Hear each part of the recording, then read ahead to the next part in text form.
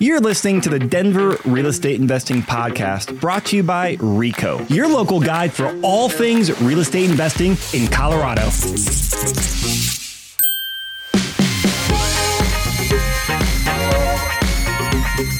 What's up, Denver? Welcome back to the episode. Chris Lopez here. I got my buddy Terrence Doyle in the studio, and we're going to be talking about two things this podcast. What is going on in the marketplace? Because we got some uncertain times, and uncertain time changes people's mindsets, but also creates some opportunity. And as we talk about that, we're going to weave in a really great apartment building that Terrence bought during the height of COVID last year, recently just closed. So great case study about how you can still find amazing deals, amazing returns during uncertain times. Terrence, man, glad to have you here. Yeah, it's great to be back. Feels like we haven't done this in a while. So excited to be here and in the new studio and to talk real estate. I feel like the world has completely changed since the last time we had a podcast. So I think it'll be good to have an update and talk about the market, talk about real estate, and talk about what you're seeing. Yeah, I mean, like we were from the last 90 days or 120 days now, man. It's the world has changed a little bit. And as we were kind of bantering before we hit record, you've been hitting on message of three things with your team at Verico. And I think actually a great thing to talk about, like, hey, the three things that you're focusing on, the mindset you got your team on over there doing, and then we can start weaving in like this really cool deal you put together. Yeah. So, we recently closed on, we sold formerly known as Timber Ridge, called Midtown Plaza. And, it was basically just a group of local investors and I. And, you and I were talking about the genesis of the deal. I found the deal in like July. I first discovered the deal in like July of 2020. So if you rewind what was going on in the world, July 2020, like it was very difficult. A lot of uncertainty, a lot of fear.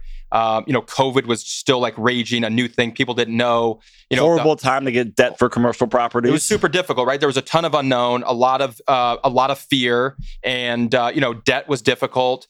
Raising equity was difficult. I mean, on this deal, we had multiple people back out. From the time that we put it under contract to the time that we closed. There was like a 3 or 4 month gap there of getting the debt and doing the environmental and all the testing because things were slower due to COVID, harder to get into units, things like that. And so, looking back on that time, it's kind of similar to how it feels like today. Like investor sentiment is a little shaky. I think there is some fear and, there's just a lot of unknown, right? You have three, putting COVID aside, right? The world we live in today and what's happened since February and March of 2022, right? So 2 years later is, we're at war in Ukraine. We're back in Ukraine. We haven't been at war since the early 90s, right? So that's been 30 years. You have, massive inflation that we haven't seen since the early 80s. So that's been like 40 years since we've seen this kind of inflation. And then the last one is, we've had mortgage rates, residential mortgage rates go from like 3 to 3.25 to like 6.5 in like a 4-month span. So any one of those individually would rock the economy or have a pretty big impact, but you have three of those things colliding all at the same time. And so what that has done, and we work with some pretty sophisticated investors that have run billion-dollar hedge funds and private equity and really, really sophisticated people that have seen a lot of different trends, and they've all said we've never seen anything like this. And the way they've described it is just the Fed trying to thread the needle, you know what I mean, in terms of what they're trying to do with raising interest rates to offset inflation. And so it kind of feels like the same thing. Like, even though we've had like a lot of great exits and we've had a lot of momentum, the time we sit today reminds me of like where I was in June, July, and August of 2020, where a lot of uncertainty, a lot of fear. Some lenders are like, we're not lending at all. I don't know if you remember that, but like, I remember early that on in COVID, like lenders were like, we're not even lending. Like we're not lending. Like, we're working from home, no lending. And, lenders aren't being that direct today, but they're definitely like widening their spread, being much more conservative on loan to value, on the appraisals. Just everybody has kind of tightened up and is basically saying, we're going to press the pause button. And, so I think it's important to realize that like, we bought what I think, in some of the best real estate, some of the best deals, risk adjusted basis that we bought in 2020, we're now selling those and doubling, tripling our money. And the only reason we were able to do that is because we stayed consistent and disciplined during what most people thought was a time of fear and to maybe press pause, right? And so I think the same thing for today, our mentality at Verico has been, hey, just because the rest of the world is stopping or pausing or afraid doesn't mean we need to stop it. Maybe we need to adjust some underwriting, be much more conservative on exits and cap rates, and underwrite much higher interest rates. But it doesn't mean we should stop, because when other people get afraid, that's actually when you can get some of your best deals. It's like the Warren Buffett quote. The Warren Buffett quote, yeah, which I think you know pretty well. Not on camera, apparently. When other people are afraid, be greedy. And when people are greedy, be afraid. Yes, that's it. It's the inverse, right? It's like whatever people are really bullish on something, maybe that's the time to be cautious. And when other people are being cautious or fearful, maybe that's the time to be a little bit more bullish. And so I just think it doesn't feel good to be looking at a screen, watching CNBC and everything's red and the Dow's down 1,000 points. Like, that doesn't feel good, but that actually means that's the time to buy Apple or Amazon, right? I mean, most really good investors, that's what they would say over time. And so that's what we're experiencing and seeing. And that's kind of our frame of mind going into, I think, this period of uncertainty. And, people are throwing around the word recession. And yeah, I mean, I do think we're going into a period of time where people are going to have less liquidity. I mean, that's essentially what the Fed wants to do with raising interest rates and all of the fiscal policies that they're putting in place, is really just to take liquidity out of the market. And that's their answer to inflation. That's what they think the answer is. And so whenever that happens, right, there's going to be a major shakeup. Like, a lot of my buddies that are residential or commercial lenders, I mean, their business has been cut in half or more than half, right? I mean, I have buddies that used to do 30 loans a month, and now they're doing 5. So, and that's going on across the board, right? Residential real estate is really, really, coming to a stop. And I think commercial real estate is much slower than it was. And it really, in a short amount of time, has become a buyer's market where sellers aren't really dictating terms anymore.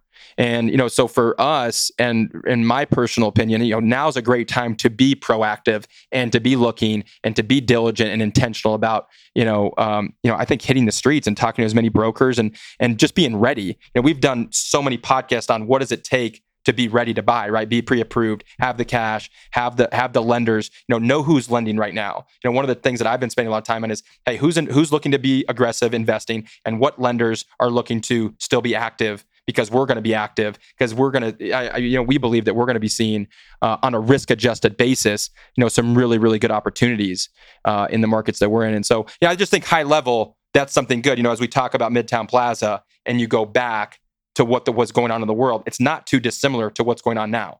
Yeah, it's times of uncertainty. It's a frothy market. And back then, in some instances, it was probably way tougher because a lot of people, hit pause on the world for 2-3 months. Right. And I remember as you were raising money for that deal, you had a lot of people kind of hemming and hawing or, backing out last minute. So it was tough to put together, but you stuck to the fundamentals, you underwrote a good deal, and, the team executed.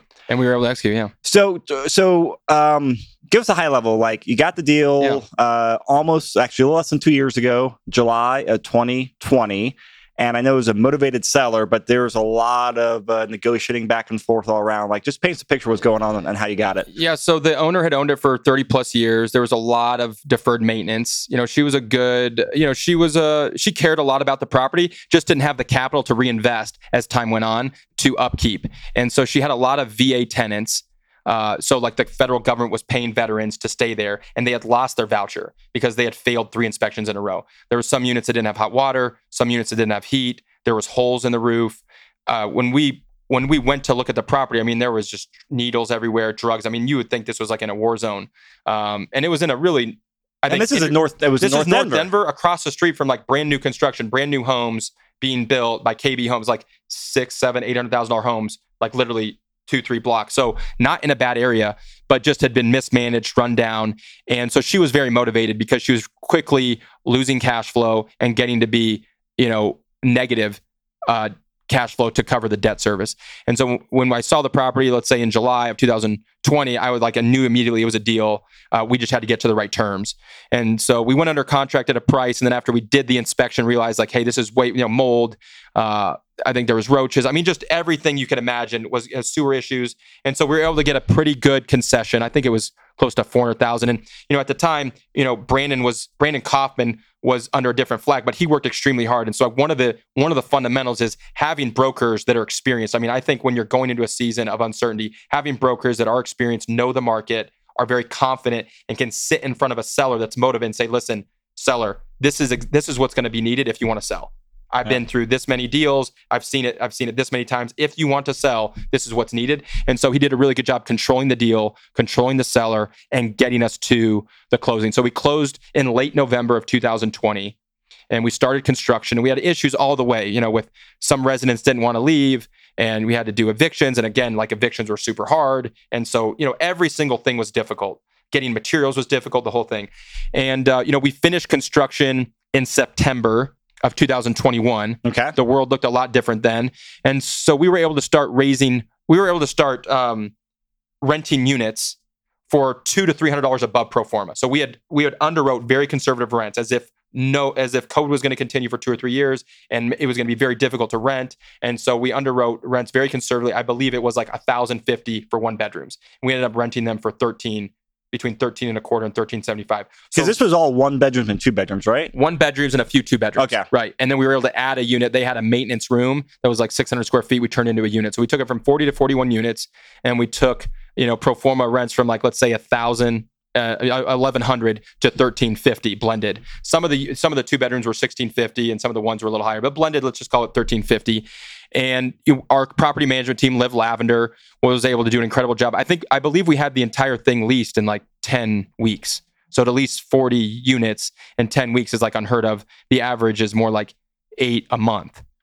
2 a week. And but you guys did some really creative stuff, because I remember I think the tail end of leasing it, we went to go record one of the Bigger Pockets walkthroughs, and you guys had, I don't know, a 15-foot banner on the side of the building, giant QR code, a good website, really good like marketing video, drone video. I think you had a lot of the residents out there and some team members out there, in the common space, and it was just a really well done thing, which you typically don't see for, a Class B apartment. Class B property, it looked great, and you always do great finishes, but in the day, it's still, a 1960s, whatever it was, product.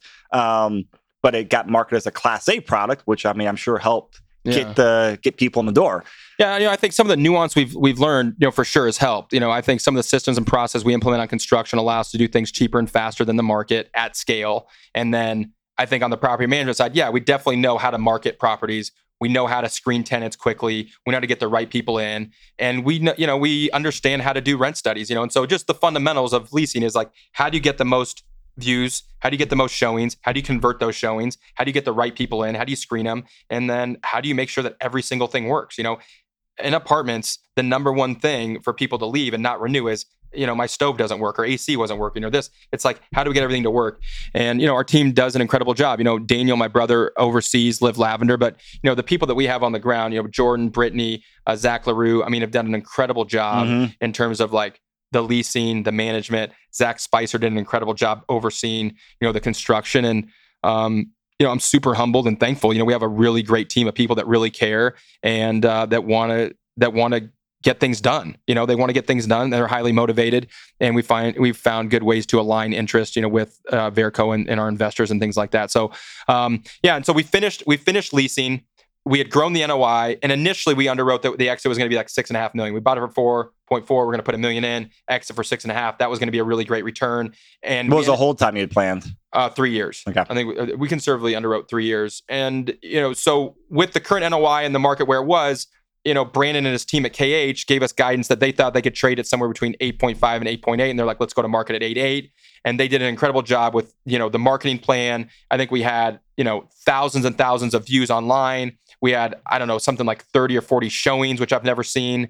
And, multiple offers. I think we had over 10 offers emailed to us. And then we had 5 offers over asking, and then 2 offers over 9 million. And then, they were, the brokers were able to get the buyer that we ended up going with to 9.1. They put some earnest money that was non-refundable, and we were able to close it. And let's say we went under contract the second week of February. We closed, I believe, like the first or second week of April, something like that. Yeah. It was in April, and it was amazing. It was a great, I think, model for Verco, for Live Lavender, for KH, and everyone involved, and then our investors. They got, the gross MOIC was over 3.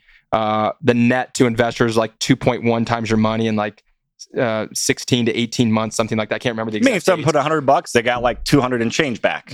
Yeah, in a short amount of time. And so just on a risk-adjusted basis, it felt really, really good. And so that was great. We've got a couple other properties under contract to sell, and it will be, really good returns. But to date, I mean, that's been the highest gross MOIC and net MOIC that we've been able to return, to our investors. And yeah, it was amazing. And I think just going back to, the fundamentals of how we underwrote, the principles of just when everyone else was afraid in the market and people were like, oh, we're not buying, and lenders were like, we're not lending, we're able to get very proactive. And, one of the carrots on this deal that we didn't mention was that Brandon had a lender in his pocket that was like, we will lend to certain buyers if they're established, have a track record, and have a certain amount of liquidity. And we hit those boxes, and we were able to get insane terms on this deal. Really, really great terms. And so that was one thing is, like when you're going into uncertainty, having brokers that know the market and have lenders that are willing to lend allowed us to do this. Because First Bank was like, we're not going to lend. They were willing to lend at like 50% of purchase or something, like terms that wouldn't even make the deal work or pencil. And so having brokers that know the market, have the lenders that are willing to be active is a really, really big advantage. And that was a huge key to us getting this. What were the rough terms on the loan? Do you remember? Just like high level? I think we got 80% of total cost. We got it at 3.5% fixed for 5 years. We had IO through construction and 30-year AM. And the origination was pretty reasonable. Great terms for back then. Yeah, no, it was really good, especially during the COVID. I mean, to get those terms at that time, especially on a deal that did not pencil and had, 10 people living in it, like it was 25% occupied. I mean, no one was really looking to touch that kind of deal. But that goes to show, like you said, like, as you build out your team, work with, high caliber people, then they're caliber people, especially people like Brandon, they know the right people, they know the right song and dance to keep the deal together and bring in this person. Hey, you need a reality check over here, Mr. Seller, Mr. Buyer. Right. Here's where we can meet in the middle. Yeah. I want to go back because I remember the marketing one for what Kaufman Hagen did for this was a lot of fun because it was like the first first big digital blitz we did for the marketing. Yeah. And we spent a good chunk of money on there, but it was like we got like 200,000 plus views on ads and a bunch of people like saying like, why do I keep seeing that on Google or Facebook? Like, hell yeah, that's what we want to hear. And I know, hey, same thing you talked about for like taking prospective tenants through the process of, eyeballs on their property, get them in for a phone call, get them for a showing. It's the same thing for marketing properties. The more eyeballs you have on there, the more interest, the more inbound inquiries, the more offers, the more that you can then, work prices against each other, the better terms you can get and carry it to the finish line. That was a really fun marketing campaign. Yeah, no, the team crushed it. I mean, I remember we sat down together and we were like, hey, look, there's still uncertainty, this is a price per door that hasn't been done in this area of Denver. And, how are we going to get the maximum exposure and the most number of people through there, the most number of qualified offers to get the best deal? And so, I thought Brandon and your entire team over there did an incredible job of the marketing. Brandon and Teal did a great job executing and negotiating it. And I mean, just the whole thing from start to finish was really well executed. And that's really what it takes, I think, especially going into economic uncertainty or a recession, or whatever you want to call it. Like, you have to have a team of people that are, that you're working together. You have a game plan. You have you can execute it. And that's really where the advantage comes. And I think that's where our advantage has been is, in a really competitive market, Denver or Des Moines, like there's always people looking, right? But when you have like systems and process, you have a track record, you have the platform that has done this kind of thing multiple times, I think that is where we're able to really have an edge and to deliver the kind of returns that we expect to deliver, right? And so we're really excited. We're super humbled and excited and really thankful for the people that believed in us, right? Because writing that check and sending that wire and committing to that in July, August, September, October of 2020 was not a really comfortable thing for a lot of people, No. And, a lot of stock prices had gotten crushed, maybe then at that point they were on the way up, but it still was not like, hey, that we're going to go into this bull run like we did. And no one could have predicted, what was going to happen. And so, it was for me, it was a great learning lesson. We had, like you said, a bunch of people back out, a bunch of people say no, we're scared. I had one investor that was maybe at the time one of our biggest investors basically be like, if you buy this deal, I'm not investing with you ever again. Like, I think you shouldn't be investing. I think the world is And is that and he was like worth tons of money and had written really big checks. I think his average check size was probably like $1 million in deals. And he was like, I want to back you on every deal, $1 million.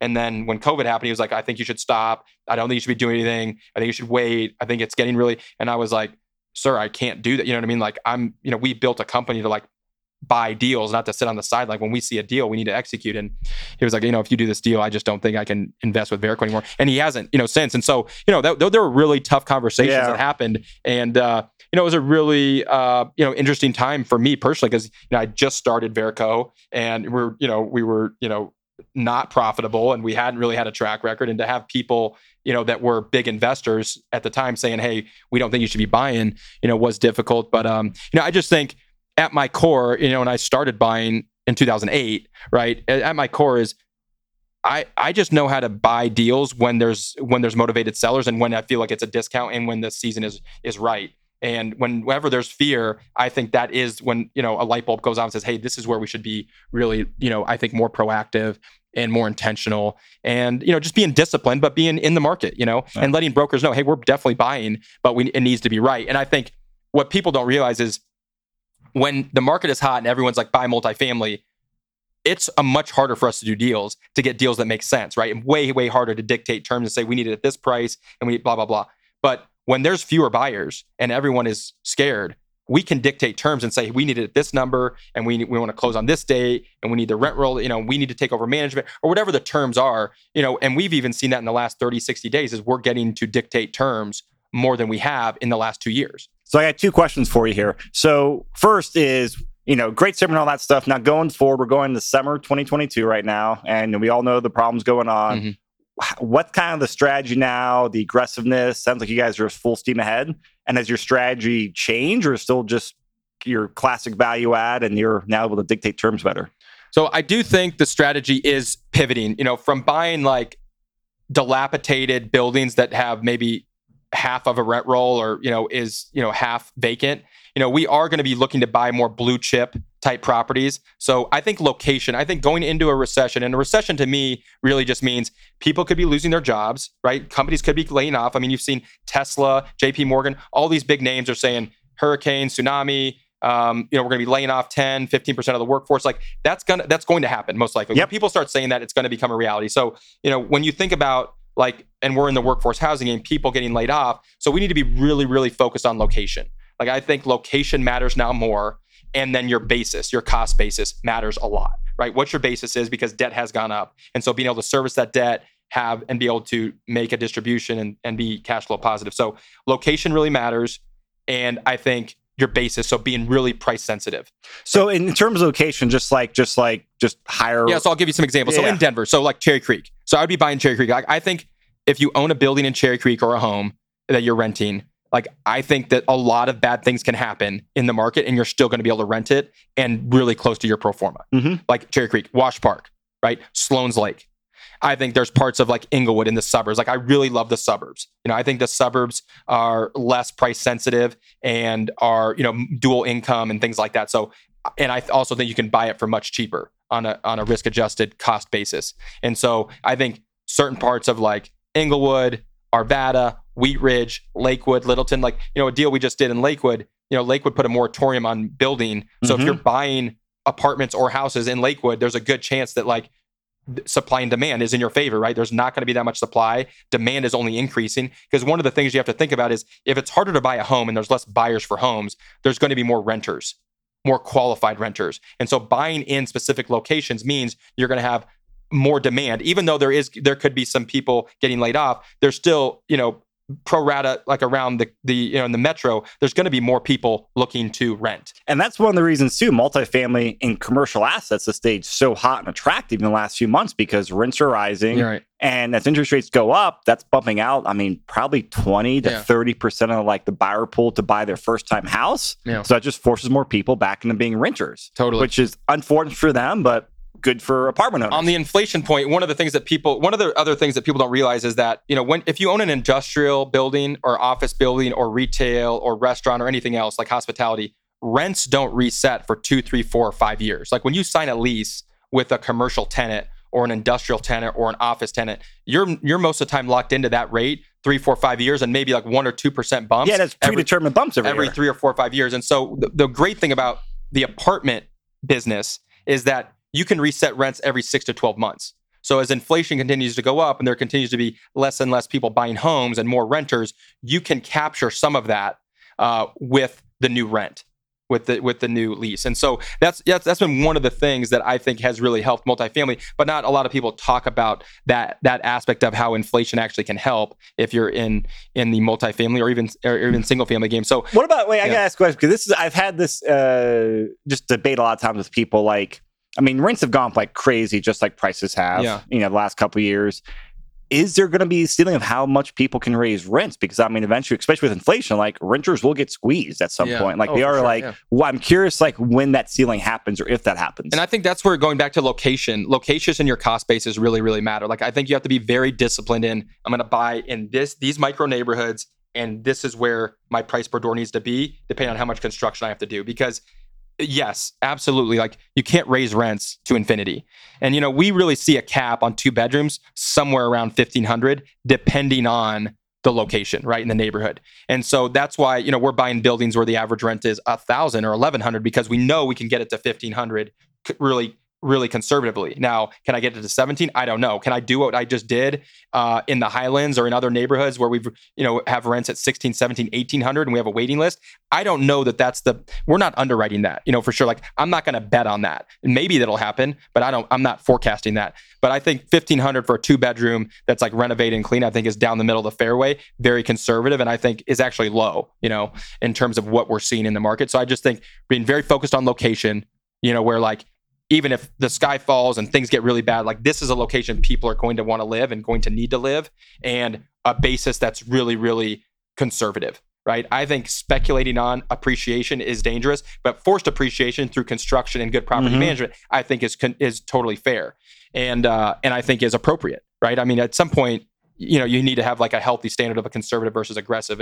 And so I think that we would call that like, very fair and risk adjusted underwriting. So that's kind of what we're looking at is, we're very specific on locations, very specific on the basis that we're going to buy into, and just less heavy construction. I want to do more like lipstick, more painting, floors, cleaning, versus like heavy value add like we just did at Midtown. Because going into recession, like, I want to keep the basis as low as possible. Spending more and more on construction, increasing the basis is not really what I want to do. I'd rather lower my rent comps and pro forma on rents and lower what I'm going to spend on construction. And then look, if the market continues to take off and debt comes back down and cap rates compress, then look, my basis is low and we win. But if cap rates expand and, and debt continues to grow in terms of interest rate, and there's fewer and fewer buyers, I don't want to be stuck in a property that I can't sell for a profit. And so just keeping your basis low, I think, is key. Whether you're buying a single family home as a rental or a multifamily property, I think that would be my advice. And that's the way we're looking at deals. And that's kind of our fundamentals currently at Verco.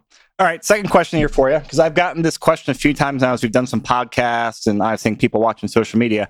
I've had people ask me about your property management company, Live Lavender, and they asked, does Terrence's Live Lavender manage other people's properties? What's your answer to that? No, not right now. We tried to do third-party construction, and we've done it for 3 or 4 key investors, and it's gone well for a few. And on other ones, it's hard because our main priority at Verco is to manage our own properties, construction and property. And that's the number one thing. Like, our fiduciary responsibilities to our investors, and honestly, like me being one of the bigger investors, it's like, we need to execute on the Verco projects. And so it's been kind of hard because it's felt like we were serving like 2 masters a little bit. And so we're no longer going to be doing third-party construction. We will do third-party property management only if we own the building and we're selling it. So like on a couple of buildings that we're selling, we would retain it because we know the building, we know the ins and outs. Like Midtown, for example. Like Midtown, West 32nd. Any deals that we're selling that we've renovated and we know intimately well, we would do. And then, I think down the road, we would look to grow that into like 100+ unit buildings for like institutional buyers. And I think that could be strategic for us, but not right now. I mean, I think right now we're really focused on the deals that we own and delivering the best return and really focusing on that. And then if we're selling a building and it's already fully leased and turnkey, like us retaining management only makes sense from the aspect that we know the residents, We already signed the leases. We know the maintenance. We know the building. We have You've done all the hard stuff. We have the warranties for all the labor and the warranties for the materials. And so the buyer's actually getting, I think, well, that's a big cherry on top. If I can maintain the property management, because that's one of they're the kind of biggest getting a pass keys. there. Instead of having to transition it to someone else and teach them how the building works and who the resident. Because what you see is a lot of attrition when you pass off a building. Like the residents want to deal with the leasing agent they sign the lease with and things like that. And so I do think that that's a big carrot for us when we're selling a building. Like, hey, we'll stay on at a market rate. We already know the building. We know the people. And so we are in discussions to do that on some buildings we're selling right now in Denver and Des Moines. But just like Joe Schmo off the street in their fourplex, we're not doing that. And honestly, I don't think we really have an advantage in that game. I think our advantage comes when there's scale. When there's 40, 50, 100 plus units, I think we know how to do that better than most just because of some of the fundamentals we discussed. Like we really understand leasing. We understand the rent comps. We really understand renewals. Like renewals is one of the things that we really focus on is how do you get people, once you've done all the heavy lifting of construction and leasing, how do you get them to stay? And maintenance, the systems and process around maintenance, so things like that. So Live Lavender, I'm really proud of the work that we've done over there. We've got an amazing team, and I do think we'll be able to add value to buildings that we're selling and those new owners and retaining management. Dude, that makes a lot of sense. So Terrence, thanks a lot, man. I always appreciate sitting down with you for 30 minutes, talking deals, fun talking the market. We'll have to get back in the groove doing this more often. Last question for you. How can people get a hold of you? They want to know about what you're up to, deals, potential investment opportunities. What's the best place for them? Yeah, we can put our website in the show notes, and then Instagram, LinkedIn. They can reach out to me, and my cell phone's online. People can shoot me a text. But we are going to be launching a coaching program here for people that want to grow their real estate business. It'll probably launch in August, and it's going to be we're going to have one aspect that's going to be rising stars. So like people just that want to learn and grow, and then another aspect is going to be called like the franchise player. So people that really want to like real estate full time, that are syndicating or flipping or doing anything at scale. And then, with my background and experience, I'm able to help them, scale their business, grow their business, really get into the nuances of how do you underwrite, how do you raise capital, what are some lenders that I have that'll lend to them, maybe some investors I can help introduce. And so, we're going to have 2 programs. I'm really excited about it. I think I've been doing it with 3 groups right now that I've been helping them, and I've stepped in to help them get the debt and help them manage their buildings. And I've really enjoyed it. And I think it's kind of the next progression of the podcast of like, we know all these people around the country, and I've learned just firsthand from managing my own stuff and buying and lending and raising capital and even managing a team now, right, of 50 plus employees. It's like there's a steep learning curve to all of that. And so being able to pass that on to strategic people that we believe that could be like-minded and strategic partners long-term. So I think we're going to be having some really exciting things coming out later this summer and then the fall. And then we have season 3 of Multifamily Mentors. We're going to be working out with Bigger Pockets, and we have some awesome guests lined up for that. Yeah, I've seen the waiting list. Yeah, it's another stack. There's So we have a lot of really exciting things coming up, and so people can reach out. I think just through social media is probably the easiest thing. Cool. Well, we'll definitely talk all about that stuff as it comes out. So stay tuned to the podcast. Follow Terrence on Instagram. I'd recommend going to Verico, get on their email newsletter as well. I know you guys are pumping that up now and revamping. It's great. So definitely stay tuned. Listeners, thank you. Terrence, thank you. We'll see you guys next week. This was great. Thanks, Chris.